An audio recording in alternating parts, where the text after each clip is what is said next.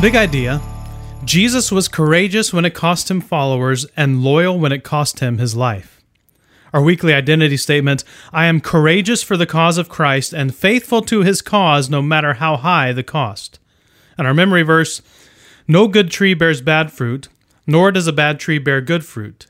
Each tree is recognized by its own fruit. People do not pick figs from thorn bushes or grapes from briars.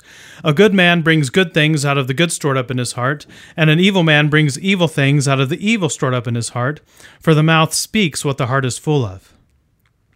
We've spent most of this week focusing on courage, primarily because it's a huge missing component in the church today. We'll look at that more tomorrow. But today, we need to make sure we understand what loyalty is, because loyalty is also largely absent from the church of today as well. Do you remember what loyalty is? We defined it earlier in the week. This was what we said. Loyalty is fulfilling the mission even when it comes at great personal cost. Loyalty is fulfilling the mission even when it comes at great personal cost. While there are certainly some things we are loyal to these days, like we're especially loyal to our smartphones, most of what we are loyal to has faded. For a long time, divorce rates were consistently rising, but now they're not. But that's not necessarily good news either, because people aren't even committing to marriage as much as they used to. Those who are loyal to a church for more than a few years have become less standard. We're also not loyal to local businesses or even family anymore. We're loyal to ourselves. We're loyal to our selfish desires. That's where our primary loyalties lie. Now, we will be loyal to what we think is important. But if anyone else tries to force me to be loyal to something else that I don't care about, don't expect me to care. Part of the reason we have so many immature Christians in America these days is for this very reason. Let me explain. One of the greatest ways we grow into a deeper relationship with God and with others is by working through problems when they arise. You don't become a mature adult by running when a problem comes up. You become mature by working through it. And the more things you work through, the more you learn, the more you become the kind of person who doesn't constantly tick others off.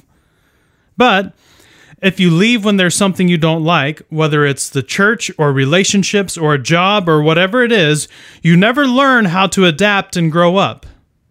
No wonder Facebook and media is filled with a bunch of adults acting like children. That's what we are. Loyalty is a huge part of the kingdom of God. If you can't be loyal to the people you rub shoulders with, you'll never be loyal to a God you can't see. If you can't be loyal to the people you see with your eyes, you won't be loyal to a God who is unseen. Eventually, the cost will be too great and you'll jump ship.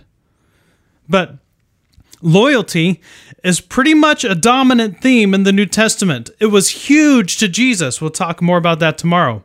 But look at some of these key verses that describe loyalty in the New Testament. Revelation chapter 2, verse 25 and 26.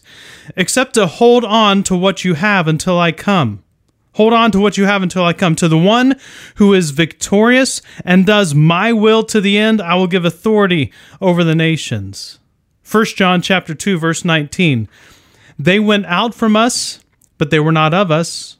For if they had been of us, they would no doubt have continued with us. But they went out, that they might be made manifest that they were not all of us. Matthew chapter 13, verse 21. Since he doesn't have any root, he lasts only a little while. When suffering or persecution comes along because of the word, he immediately falls.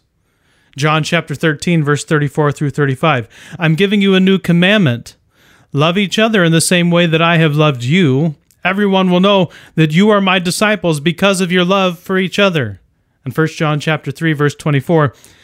Whoever keeps his commandments abides in God and God in him. And by this we know that he abides in us, by the Spirit whom he has given us. The one who gets authority, according to Revelation 2, are the ones who were loyal. To John, loyalty was a marker proving someone's faith in Christ. Loyalty is the result of having deep roots in Christ. Loyalty to one another is a sign to unbelievers that Jesus is who he said he was. In fact, the very concept of abiding in the vine is intertwined with loyalty. If we want to produce fruit, we have to be loyal to the vine. The older I get, the more impressed I am with loyalty. I used to think that people were courageous for leaving a church to find a church that they thought was better and living out the mission better. But what a fool I was for thinking that. It takes no courage at all to jump ship. It takes no courage at all to go find the currently trending church. It takes no courage at all to make church all about you and the fulfillment of your personal preferences and desires. But it takes incredible courage to be faithful to a church for years and years on end. It takes incredible courage to face conflict, to face problems, to face drama head on with a loyal mindset. And that's the kind of loyalty that has a great personal cost. It takes courage to follow through with commitment for years and years on end. Not just in church, but friendships and marriages and families, neighbors and the like. That impresses the heck out of me. Loyalty is fulfilling the mission even when it comes at great personal cost. If you want to experience depth in relationships, you have to pay the price. That's why most of the world around us doesn't know what it means to have a great relationship. Their idea of loyalty is contractual. I'll be loyal to you as long as you don't do something I don't like. If you do, I'm gone. Remember that quote I shared earlier this week? The only people I owe my loyalty to are those who never made me question theirs. That's how the world thinks about loyalty. And that's contractual loyalty. Covenant works different than that. And covenantal love is exactly what all Christians are called to. Loyalty is something all Christians give to all Christians. It's not based on personal preferences. It's not based on doctrine and whatever our version of the truth is.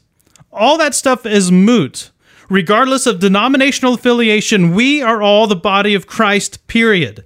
There is no us and them. It's all we. And when it comes to you and the local church God has planted you in, the same thing is true. God doesn't often transplant people. He has you where you are for a reason. No, it's not always glamorous. In fact, kingdom work rarely is. Just ask Jesus. But in the compounding interest in the day in, day out continual faithfulness, we will find a richness of relationship unknown by the world at large. And that's what we were designed for. But the only way to get there is to have the courage to be loyal when the world around you tells you to be the exact opposite. Our daily scripture focus comes from Hosea chapter 6, verse 6. For I delight in loyalty rather than sacrifice, and in the knowledge of God rather than burnt offerings. As we wrap up, I encourage you to take a few minutes to think and pray through a few things. First, conceptualize. Think of a relationship in the church where you'd been feeling the pull to jump ship. Imagine yourself now sticking with that relationship from now until you die. Imagine yourself bound to them with an eternal bond in Christ. Imagine that you're tied to them forever. If you were going to be tied to someone for the rest of your life, how would you treat and think and act differently towards them? Reflect. Has loyalty been a mark of your faith in Christ? Would non-believers look at your loyalty to other believers through thick and thin and be dumbfounded by it? Or have you been quick to leave when things get difficult? Third, repent. If loyalty is a weakness for you, feel in your heart a desire to change and decide in your mind to act differently from this point forward. You are a person who is fiercely loyal to your brothers and sisters in Christ, even when it comes at a great personal cost to you. You are fiercely loyal to the mission and cause of the kingdom of God, even if it costs you your life. And finally, thank God. Thank God that He is faithful to us even when we are faithless to Him. Thank God that Christ was loyal to the cause to the point of death. And thank God that He is making you supernaturally loyal to His body and His mission.